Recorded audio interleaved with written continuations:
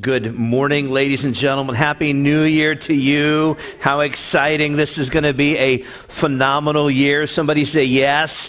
It's going to be a great year. I declare that over you and your household and your family. I really do believe this is going to be an epic year for all of us. I want to wish my lovely bride, Keely, Pastor Keely, our counseling pastor here at New Life, the director of a counseling center.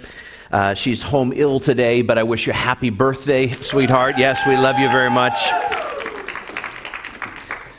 I'm pretty ordinary, probably like most of you. There's a word that's kind of opposite of ordinary, and I would say that word is famous. You ever met somebody famous before? I have. Here's a picture of somebody famous that you probably know who this is. His name is say it. It's Chuck Norris. Real name is believe it or not, is Carlitos Norris. But Chuck Norris, and he is a star, famous human being. You may or may not know this, but he accepted Christ and while he was filming his television program, Walker, Texas Ranger, which by far, hands down, is the best TV program that was ever on television. I'm just going to say that out loud. And during that program, he promoted his faith. He's an acclaimed star. He's an authentic martial artist, a businessman, a philanthropist.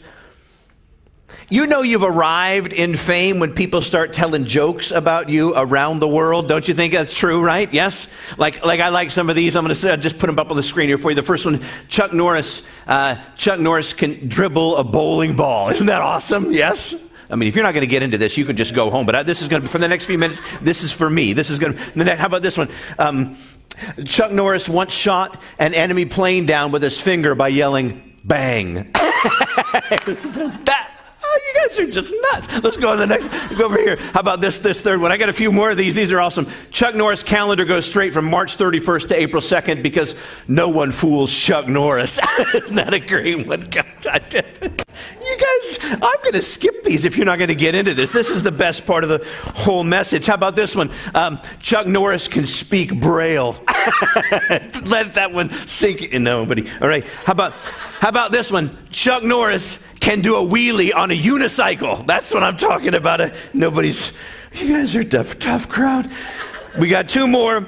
Chuck Norris once won a game of Connect 4 in 3 moves. Right, Rob? Yeah, that's a good one. Yeah?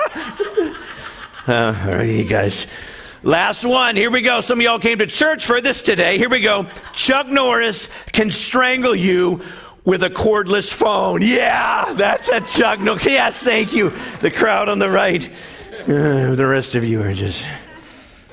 So I had the privilege of spending time with Mr. Norris at some martial arts venues and professional leadership forums. I wouldn't say a friend. That would be lying. But I would say a professional acquaintance. Some of you may or may not know that I've been in the martial arts industry for decades, and I just will tell you, this is not an ordinary person, this Chuck Norris. He's a famous person.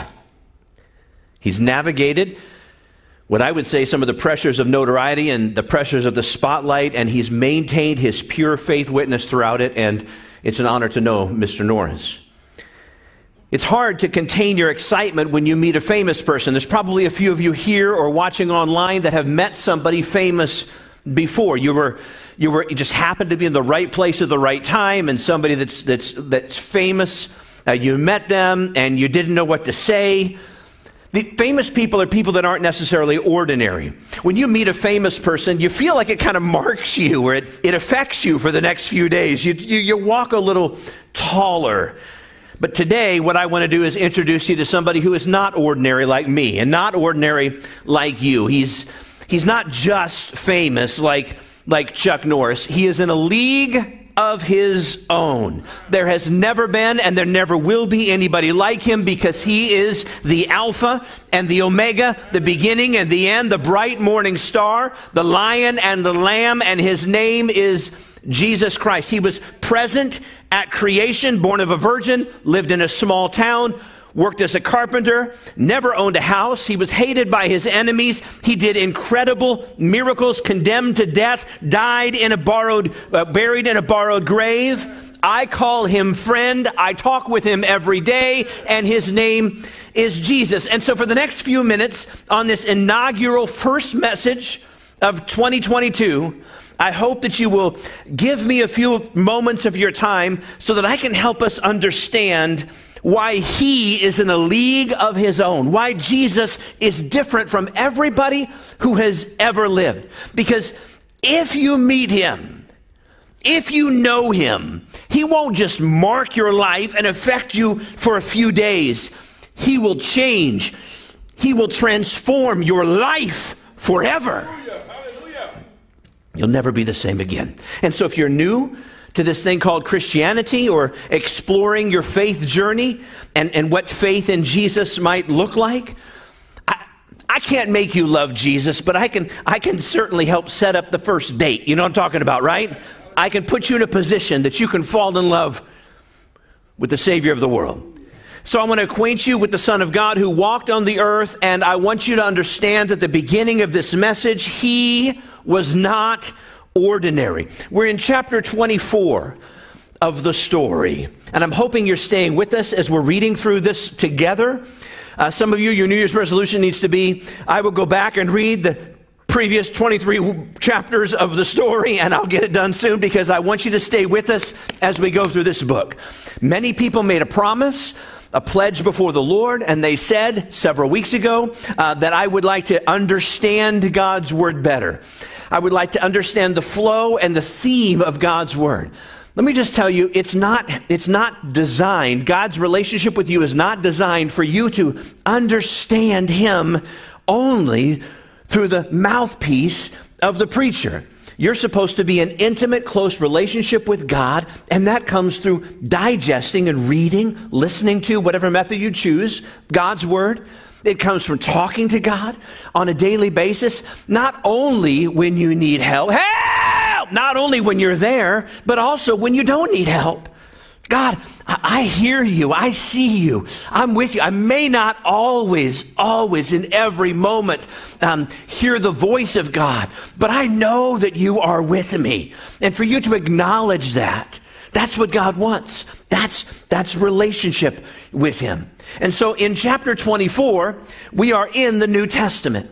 Last week, we started in the New Testament, and we spent 22 weeks in the Old Testament, the first 39 books of the Bible, before Jesus ever came on the planet. And if there's one thing that we understand through the Old Testament, it's that we desperately need a Savior. And today in chapter 24, we're discovering the miracles of Jesus. And in chapter 24, we read about perhaps Jesus' best known message, teaching, sermon, discourse that he ever gave, known as the Sermon on the Mount. And Jesus gave this message, this preaching like I'm doing today, to a crowd of thousands of people. And he did this, and it's recorded in Matthew chapter 5, chapter 6, and chapter 7. And let me give you a little bit of context, or a little bit of a setting. It's on a mountainside that kind of comes right into the Sea of Galilee. It's like this natural amphitheater. There are thousands of people. There's no microphones. There's no amplification. There are thousands of people that are in this natural amphitheater, and they could hear everything that Jesus was saying. Who would know the acoustics better than the one who spoke it into existence, right? And so today, at the cusp, the threshold of a new year, of 2022, I want to give you 3 facts that we discovered about Jesus as we read chapter 24 in the story. 3 facts about Jesus as he lived on the earth. And let me tell you, he was no ordinary. There's nothing ordinary about him. Number 1, Jesus was no ordinary teacher. Jesus' teaching was inside out. It was upside down. No teacher in their right mind would ever say that the poor would be the kingdom of God. No teacher in their right mind would say the meek will inherit the earth. No, it's the powerful. It's the strong. No teacher in their right mind would say, when you mourn, that's when you're going to be blessed. Because it doesn't feel like you're blessed. Jesus taught in so many ways.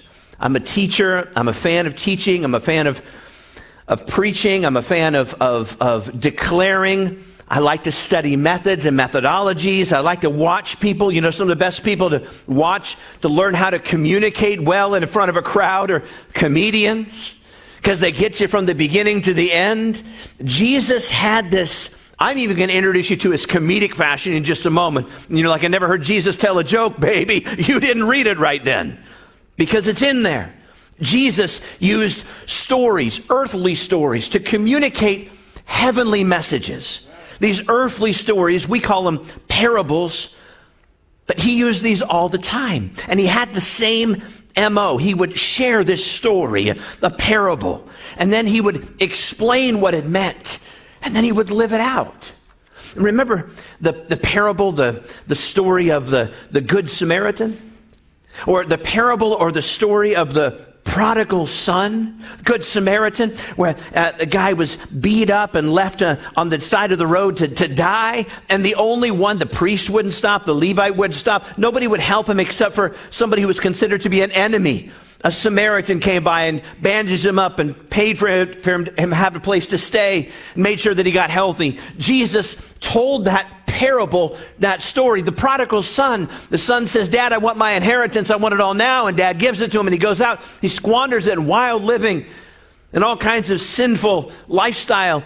He ends up broker than anything, and he finds himself wanting to eat what the pigs are eating in the pig pen, and he finally goes home and he plans on begging his dad for a job out in the fields, but his father sees him from a ways off and runs to meet him and embraces and gives him a dad hug. You know what a dad hug is? Some of you have been craving a dad hug for decades. And he gives him a dad hug, and he won't let go of him. And Jesus was a rabbi. What's a rabbi, Troy?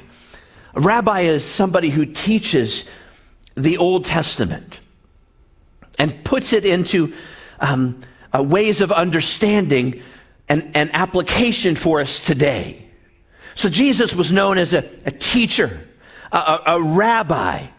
But back then, a rabbi would have their own interpretation or their own understanding of what the Old Testament said, or really what it meant and how we apply it. That's what a rabbi would have. He would then seek to promote his teachings or his beliefs among his followers. And his followers would embrace those teachings. These, I don't know if you know this or not, but there would be kind of back in that era, there was a competition that was going on between the rabbis to see who would have the biggest following. It was sinful. It still happens today.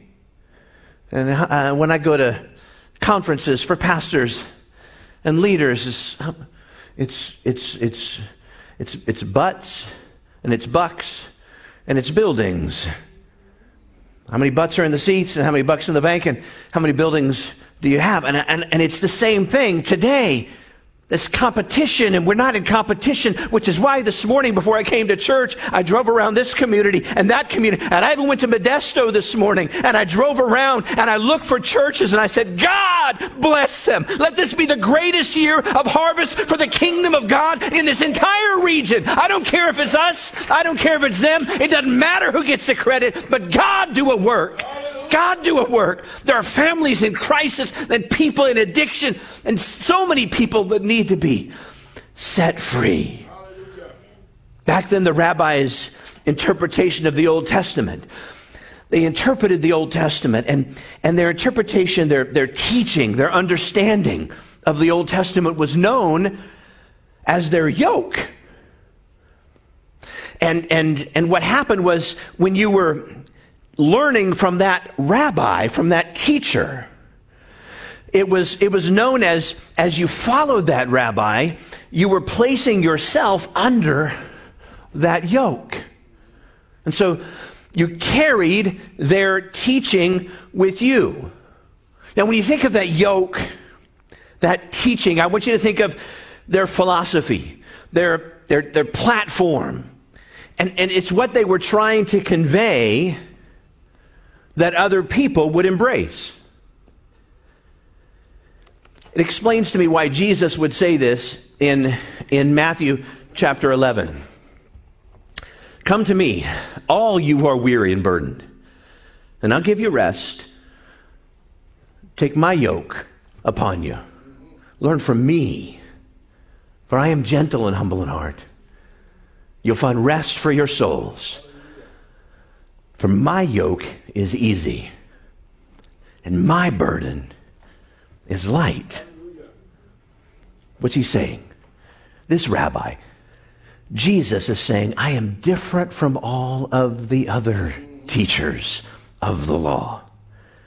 Because the other teachers of the law have this endless list of rules that you must follow. And if you don't follow those rules, then you're in trouble. You're living in sin. But not Jesus. Jesus was all about freedom, guys. And that would be a radical position for people to hear in that time. Now, a rabbi knows, when I turned 50, I began to think about life a little bit differently. And I know I'm not old, but I'm also not young anymore. So I don't like the chuckle from the younger people in the crowd, but whatever, we'll move on. Began to think about my life in terms of not just accomplishment for the kingdom, but legacy for the kingdom. I don't think you're ever too young to start thinking that way. And rabbis back then knew that they only have so many years on the planet. And so during their journey, they would look for followers or disciples, people that they could teach their understanding, their philosophy of the Old Testament. And so that people would not only live it out, but people would remember it so that they would then also teach their children. They would perpetuate the teachings. They would embrace the message. There's even a saying that sums all of this up, and it's found in what's known as the Mishnah. Doesn't really matter, but the Mishnah is an oral commentary of the Old Testament law. And the Mishnah said it this way: may you be covered in the dust of your rabbi. Now, would you leave that up there for me, please? May you be covered in the dust of your rabbi. In other words, may you be so committed to becoming like your rabbi that you follow him so closely and with such passion and with such devotion that as your rabbi walks, you are walking so closely behind your rabbi that you are covered in the dust of your rabbi. May it be said of me, if this is the last message I preach with breath in my being on the planet, may it be written on my tombstone, he was covered in the dust of his rabbi. I want all of us to be so close to Jesus that we're covered in the dust of our teacher, of our Savior, of our Messiah. Praise God. Hallelujah. Jesus was the greatest teacher that ever lived. People listened to him for hours. He spoke in poems, and he spoke in illustrations, and he quoted the Old Testament stories. I told you earlier he had a sense of humor.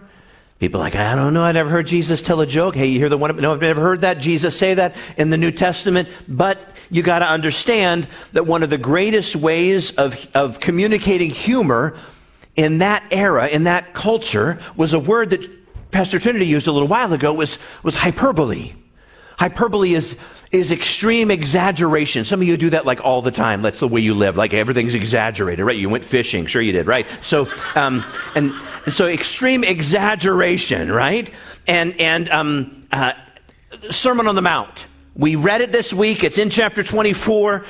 You read a place where Jesus says, why do you worry about the speck of sawdust in another person's eye when you've got a plank in your own eye. And we read it in the Western American culture today, and we're like, Jesus, that is so good.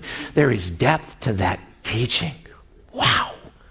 But in that day, when Jesus would have said this, everybody was like, did you hear what he just said? A speck in a play? Come on.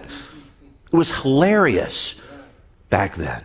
It was something that would be talked around the water cooler the next day. It's kind of like a viral video we do today. It was funny. It had a point to it. It was a communicative style. Jesus was no ordinary teacher. Number 2, Jesus was no ordinary king. His kingdom was very different. Throughout his ministry, no king talked about their kingdom like Jesus did. I mean, his kingdom, he said, in our kingdom, we accept outsiders. Well, that's not a typical thing that a king would say. He said, in this kingdom, we'll even welcome back prodigals that have thrown things in the face of their father. That wasn't a normal kingly thing to say. When kings talk, they typically talk about their strengths, not their weaknesses. Not Jesus. Jesus wasn't an ordinary king. He said, when you throw a party, he's communicated to him. He said, well, listen, guys, when you throw a party, you shouldn't just invite everybody that you normally would invite. You should invite the people that nobody else does. Luke 14, verse number 12, Jesus said to his host, when you give a luncheon or a dinner that's a party, don't just invite your friends, your brothers or relatives, or your rich neighbors. If you do, well, they might invite you back, and so you'll be repaid.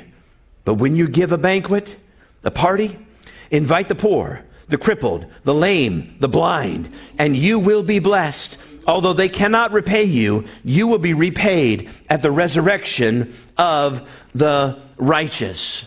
And since we're disciples of Jesus, since we follow him so closely, we got to try to imitate him. His dust should be upon us. Somebody say amen. That's why this week we're officially launching the New Life Dream Center at our Modesto campus. What are we talking about? A compassion store, like a boutique style store, will soon open up where people can come in and they'll be greeted as they would at any other nice store. And they'll be given an opportunity to fill a basket with food and with clothing and with health and beauty aids. We have managers that I'll introduce you to that have come forward that said they want to manage this compassion store. I'm so excited about this because one of their passions is something that I spoke with some of our team members about for the last year, and so we're putting in also a community garden there where people can come help us manage the garden, and they can take all the vegetables they want to be able to take home. How many know it's cheaper to get chips than it is to get fruit? Right? It's cheaper to get the unhealthy stuff than it is to get the healthy stuff when you go to the store. We also will have family movie nights that will be held once a month for free for the community to come and watch a movie on the big screen and have snacks and be able to take their kids to the movies that they couldn't otherwise afford to do that. You know, when we used to have our 7 kids at home, when we would take them to the movies, it would be no less than $125 for us to take you. Norma's going, I know exactly what you're talking about, Troy. Absolutely, yes. And so we can provide a big screen movie for families in a great environment for them, for absolutely free. We're going to host, because of Ashley. Where's Ashley at? Back there. We're hosting Parents' Nights Out there, where parents can drop off their kids, and from 5 to 10 o'clock at night, we'll watch them so they can go out and have a date night. Mom and dad can work through their issues or get closer together. We think that's going to benefit the family, which is going to benefit the community, and we're going to draw people closer to God through that. I'm excited about it. We're offering English as a second language classes. We're coordinating through our Spanish campus. So excited about people learning English. Counseling sessions will be offered there for free or for discounted rates. We offer groups. Currently, we have a recovery group. I thank God for Everett back there. Everett, wave at us. Everett is the director of he's the director of our recovery ministry. People are dealing with hurts, habits, and hang-ups. Everett is the guy that will meet with you and help you and walk you through the 12-step process. It's called The Bright Side of Broken. And Everett knows firsthand what that's like, because he's not just talking to you from sympathy, but from a place of empathy and the other side of being broken. And we're so grateful for that. We have a prayer group, so if people want to come by, they can be prayed for, and we'll lay hands on them and believe that God will give them a better life. Bible studies that are offered. Hey, listen, we're introducing youth and adult sports leagues down there. So people, they can do basketball leagues and hockey leagues and pickleball leagues and football leagues and skills. We're excited about what God is going to do through those. Well, I believe God gave us a big stage there. You know, we like to call it the platform because we're all Christians, but it's a stage, right? In an auditorium. We like to call it a sanctuary because we're Christian. It's an auditorium, right? It's not about the building. We're the church. This is not the church, right? This is just a building. And so we're using the building for the glory of God. And so why not offer drama classes and drama opportunities and training, Christ-centered, but for kids and people in the neighborhood. I mean, what a great idea. We can do that. Hey, we've got a kitchen there. We're going to offer cooking classes so people can take cooking classes. They can learn how to cook this and do that and make whatever. We're excited. Hey, I am praying. I've been praying. I've been saying, okay, God, here's what I need. And you own the cattle on 1,000 hills. So would you give me a 90 by 50 foot piece of concrete? That's what I want. I want a great big old patio out there, but between the buildings, there's a courtyard area that's grass. You know what I'm talking about. It's not really grass, right? It's green sometimes, and the rest of the time it's goat heads. That's what we farm there. Anyway, so what I want to do is I want to put concrete in there. And if we can put concrete in there, what we can do is we can have a pickleball court, basketball courts, hockey, and on Friday nights, we can offer maybe a monthly skate night. Bring your roller skates. Where's Edwin at? Is Edwin in here today? There he is, Edwin. We can bring, raise your hand, Edwin. Edwin is our DJ. He's the New Life DJ. Never do it with me. Nobody, okay. Anyway, he's our DJ. How about we bring Edwin down there? He's like, now you box me in, Troy. I got to be, yes, you do. And now Edwin's going to come down there. And what if we played music and had lights and let kids roller skate? What if we did that? What if we gave parents a safe place for their kids to congregate and to come? What if this became a community? No. What if this became a dream center? And the mantra is, you can live a better life. There's only one way to help you truly live a better life, and that's Jesus. We've got outreaches planned to give away food, drive-through foods and school supplies and all kinds of things that are going to happen this year. Oh, hey. Tomorrow, we officially open the Dream Center Fitness Center. What's that? Yeah, good. Everett, way to go. That's a whoop and a holler from Everett. So we're opening up the fitness. Listen, I don't know if you know this, but we have transformed. We have got a room that is a cardio room. It's got new equipment. It's got a recumbent bike. It's got a new treadmill and a elliptical, but it's a Nordic track elliptical, television to watch, and all that kind of stuff. We've got heavy bag room. We've got a whole weight room and stuff. We got an outdoor walking track, and hopefully soon we'll have the basketball. Yeah, you may never go, but I want you to join. It's $10 a month. I want you to join. I want 100 members by the end of February at $10 a month. Whether you ever use it or not, join the fitness center. Can I just say that to you, New Life? Just join the fitness center. You can go. It's open 6 days a week, 8 to 8, Monday through Friday, 8 to 6 on Saturdays. You can go. Use it as much as you want to. I want you to get in shape. You're like, why would I drive all the way that way to get in shape? I don't know. Maybe you can listen to a podcast on the way there to kind of pump you up, and you can listen to one on the way up. I don't know. Maybe it's because you're helping to support something bigger than just a fitness center, bigger than just an industry. Because the $10 a month that people are given to be a part of the fitness center is actually supporting the entire Dream Center. I'm telling you, here's the deal. We want to be a church that helps those that are often overlooked. We want to go out and reach those people that maybe nobody else is reaching. And if you reach the people nobody else is reaching, God's going to give you the people that everybody else wants. People that see the higher vision. I'm excited about this. You can be a part of this. Mark and Everett, stand up for me, please. I know that we're doing this online. People can watch too, but Mark and Everett are my team down there. They're part of the leadership team of the Dream Center. They're seeing it all the way through. Let me just brag on these two guys for just a second. These two guys, at different stages in their lives and different financial capabilities and what the Lord has provided for them, have said that for the next year, I'm committing full-time volunteerism, full-time time. We're talking 40 plus hours a week to seeing this Dream Center come to fruition. We're going to be there. They're going to help people, serve people. guys. I'm so proud of this. That's a big deal. Have a seat, gentlemen. Praise the Lord. We want to be a church that grows and expands. Can I just say that at this first Sunday of 2022? Never satisfied with where we're at. There's always more people to reach. So we are, as we've announced before, we're sharing it once again, fresh and anew, that on Sunday, April the 17th, that's Easter Sunday morning, we launch our newest campus in Manteca. That will be meeting, gatherings will be meeting at the AMC Theater next to Bass Pro Shops. We've got a contractual commitment with the AMC. We're excited to see what God is going to do at that campus to reach the southern portion of Manteca.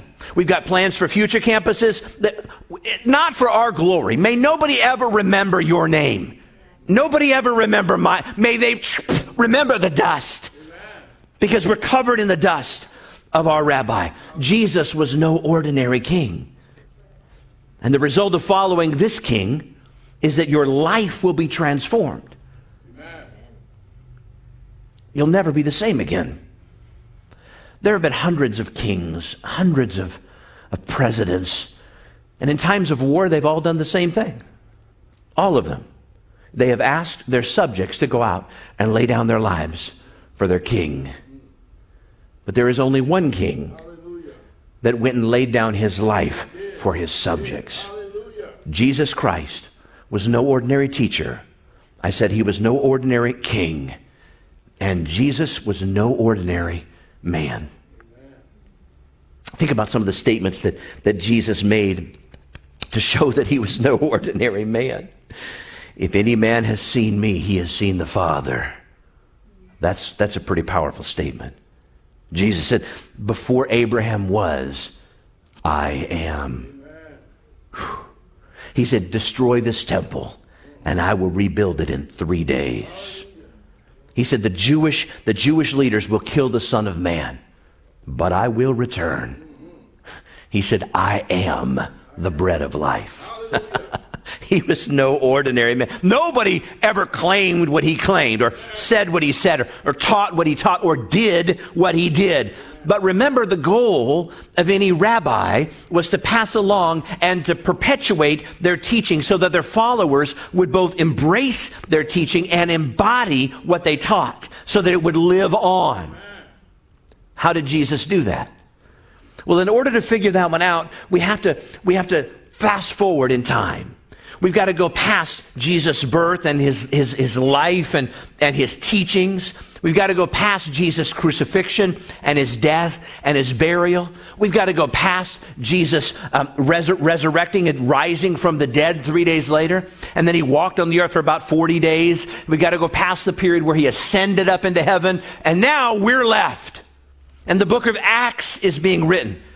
And in Acts chapter 4, Peter and John had just had this incredible encounter where they were bold and courageous for God, where before they were kind of wimpy and withdrawn, but they were bold and courageous. And here's what it says in Acts chapter 4, verse 13. When they saw the courage of Peter and John and realized that they were unschooled, ordinary men, they were astonished. And they took note that these men had been with Jesus. In other words, they looked like their rabbi. They were covered in his dust. And because of that, they were able to accomplish some amazing things. And so can we. Think about it. The disciples had a front row seat when it came to seeing the miracles of Jesus. Jesus turned water into wine. Jesus healed the demon-possessed man. He raised Jairus' daughter from the dead. A lot of miracles by the Sea of Galilee, which happens to be where Jesus is teaching this message right now. The mountain and the sea, and he's teaching and he's talking to the people in this amphitheater. But out on that sea, many miracles were getting ready to transpire. Miracles that we'll read about, like Matthew chapter 14, verses 25. I want you to look in your storybook, please. Turn to page 348. If you brought your book with you, don't forget to bring your textbook with you. If you don't have a copy, we'll give you one. You can get it back there at the Connect corner if you'd like to. Page 348. I'll be reading it to you, but it's also on the screen. We're going to take a look on Matthew chapter 14, verses 25 and 26, down toward the bottom of the page. Shortly before dawn, Jesus went out with them, walking on the lake. When the disciples saw him walking on the lake, they were terrified.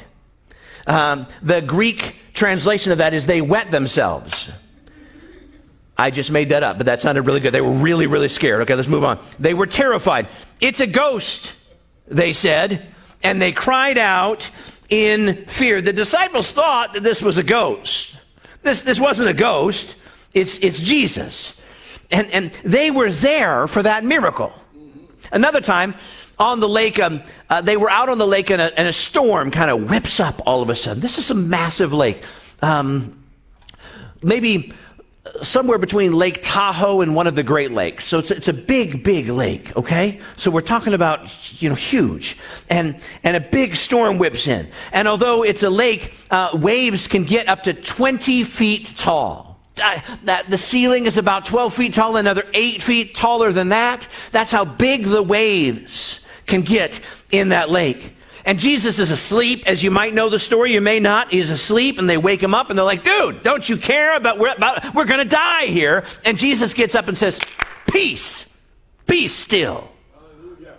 The Bible tells us very clearly, and explains it to us, that the wind stops, and it says in that instant, even the waves stop. For those of you that like to be out on the water, you understand a concept about after a storm ends, you can't get on your Sea-Doo or you can't go water skiing for about 30 minutes because the waves are still churning and they're still going. It takes a while for them to calm down after a major storm, but not when Jesus does a miracle. And so that's when the disciples, they're seeing the sea clear as glass. And they're looking at each other and they're saying, "Who is this? That even the wind and the waves obey him." This is no ordinary man. There's another time. There's a miracle that's recorded in every single gospel. Everyone. It's the feeding of the 5,000. Now, we say 5,000, but it's more correctly, I think, around 25,000. Because it says in the Bible, in all four gospel accounts, that there were 5,000 men that were there. At that time, they only counted the men, whatever. But we're going to say, well, if they each were married and they had a couple of kids, which they may have had a lot more kids back then that's 4 per family, 5,000. So I'm going to say 25,000 people were in the crowd that day. They wanted to hear Jesus teach, really desperately. Really what they wanted was they wanted not just to hear him teach, but they wanted to be healed. They had some real major issues in their families. Really, really tough stuff going on. Kids couldn't walk and people were blind. All kinds of ailments and disease and sickness. All kinds of emotional and mental problems, demon possession. But the setting was that Jesus had drawn away from the crowd. He needed it. You ever need a break from the people? And you ever say this phrase, "It's too people-y out there"? You ever do that, right? You just want to stay away from. That's where Jesus. You can get that. He just wanted to get away. Why? Because his cousin and his best friend, John the Baptist, had just been executed innocently. Not just executed, he was beheaded. And Jesus, he hadn't even had a chance to really mourn this. Fully human, guys. So he just wanted to step away from the crowd. But the crowd wouldn't let him. The crowd just kept becoming the crowd, and they kept following after Jesus. And they came by the thousands. And this multitude of people full of sickness and misery were bringing to Jesus nothing but requests. It wasn't blessing and honor. It was request after request after request. What can you do for me, Jesus? And Jesus responded to them with kindness. That would be hard for me. His disciples thought it would be hard too, because they weren't quite as compassionate as Jesus was. See, it's been a long day, and they skipped breakfast, and they skipped lunch, and it's now past dinner time, and these people have exhausted them, and they are the definition of hangry. They really want these people to go find a Jack in the Box around the corner and come back a little bit later if you want to. But right now, I need something to eat. And they do too. So Jesus send them away. Typically, the way the disciples, we read in the New Testament, in the Gospels, the way they address Jesus usually starts with one word. They usually say, Lord, and then followed by the question. Or Lord, followed by the comment. Not this time.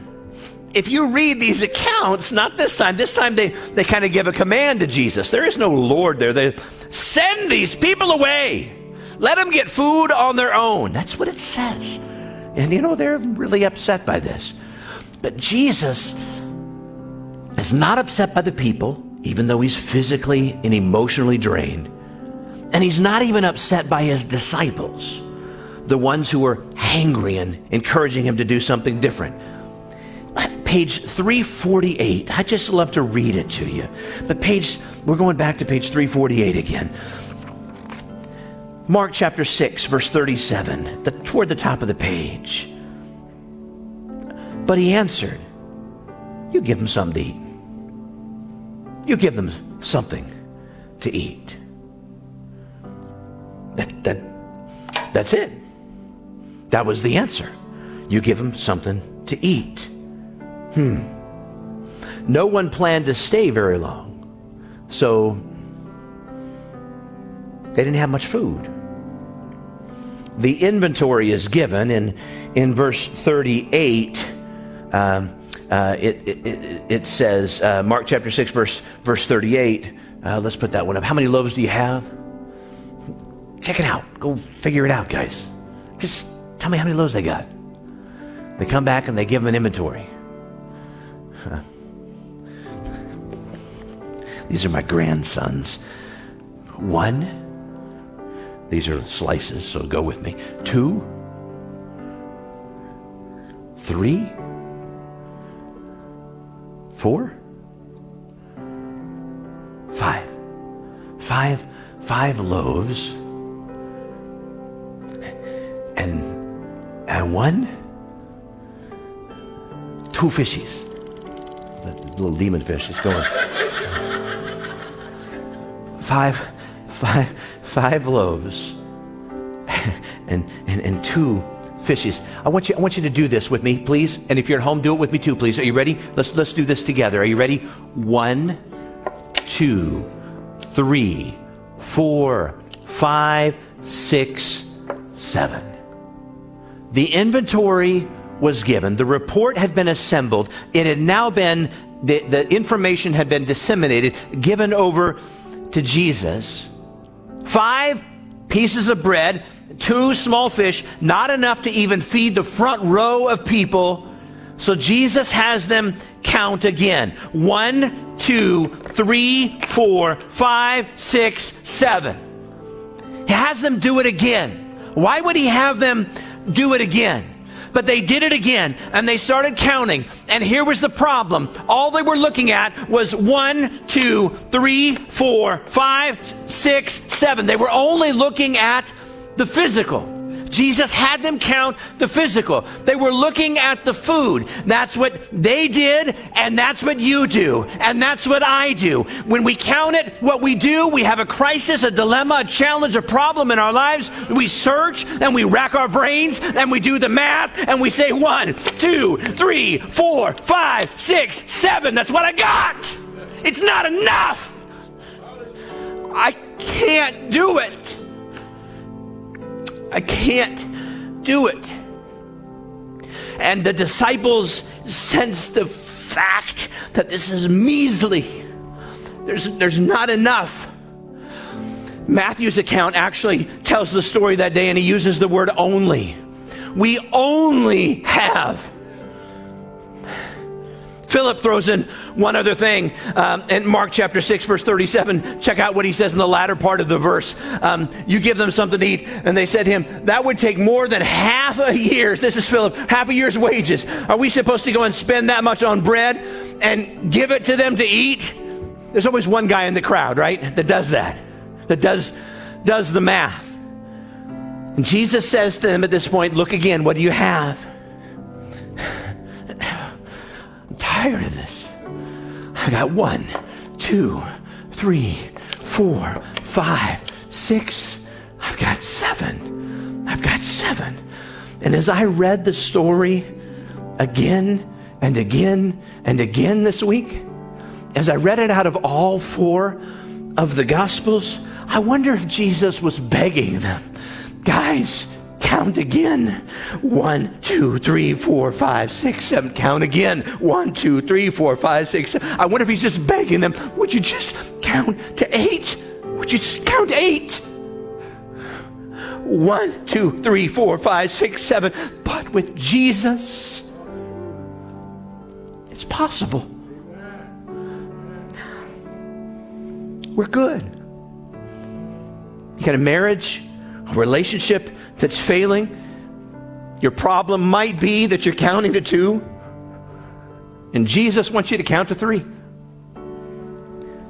You got a child that's giving you all kinds of fits, all kinds of problems. It's driving you over the edge. If you're married, 1, 2, 3. If you're single, 1, 2. But don't stop counting. When life seems stacked against you and you don't know what to do, and it seems hopeless, it seems utterly impossible. It's kind of like the 5 loaves and the 2 fishies to feed 25,000 people. Jesus is begging us this year to change our count. You see, you can count on him if you can count to him. You can count on him if you can count to him.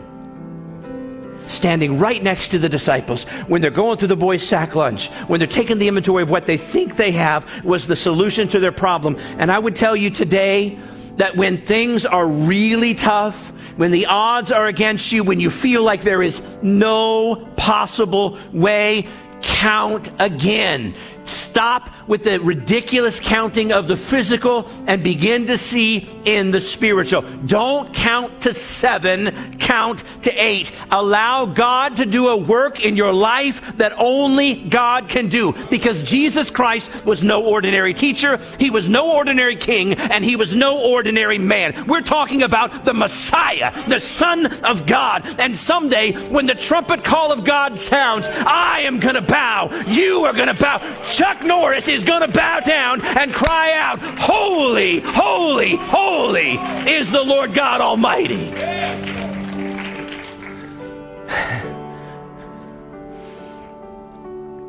Let me pray for you. We openly confess to you, God, that when it comes to counting, we usually stop 1 short. We want to do better this year. We want to have faith in your power this year, God. When people look at us, may we follow Jesus so closely that we are covered in the dust of our rabbi. With heads bowed and eyes closed, no one looking around for just a moment, I gotta wonder, have you been stopping your count short? Have you been relying upon your own strength, your own resources, your own abilities, your own tenacity? God gave you the gifts that we just mentioned, but he doesn't want you to do it alone. He is here, right here, and in the middle of the night, when you're wide awake and anxiety is oozing out of you and fear won't let you go and you're gripped by sadness, discouragement, Jesus is right there. Look around. He's with you. Count again. When you don't know what to do, you're faced with a difficult decision. You've weighed all the options. Count again. Jesus is right there with you.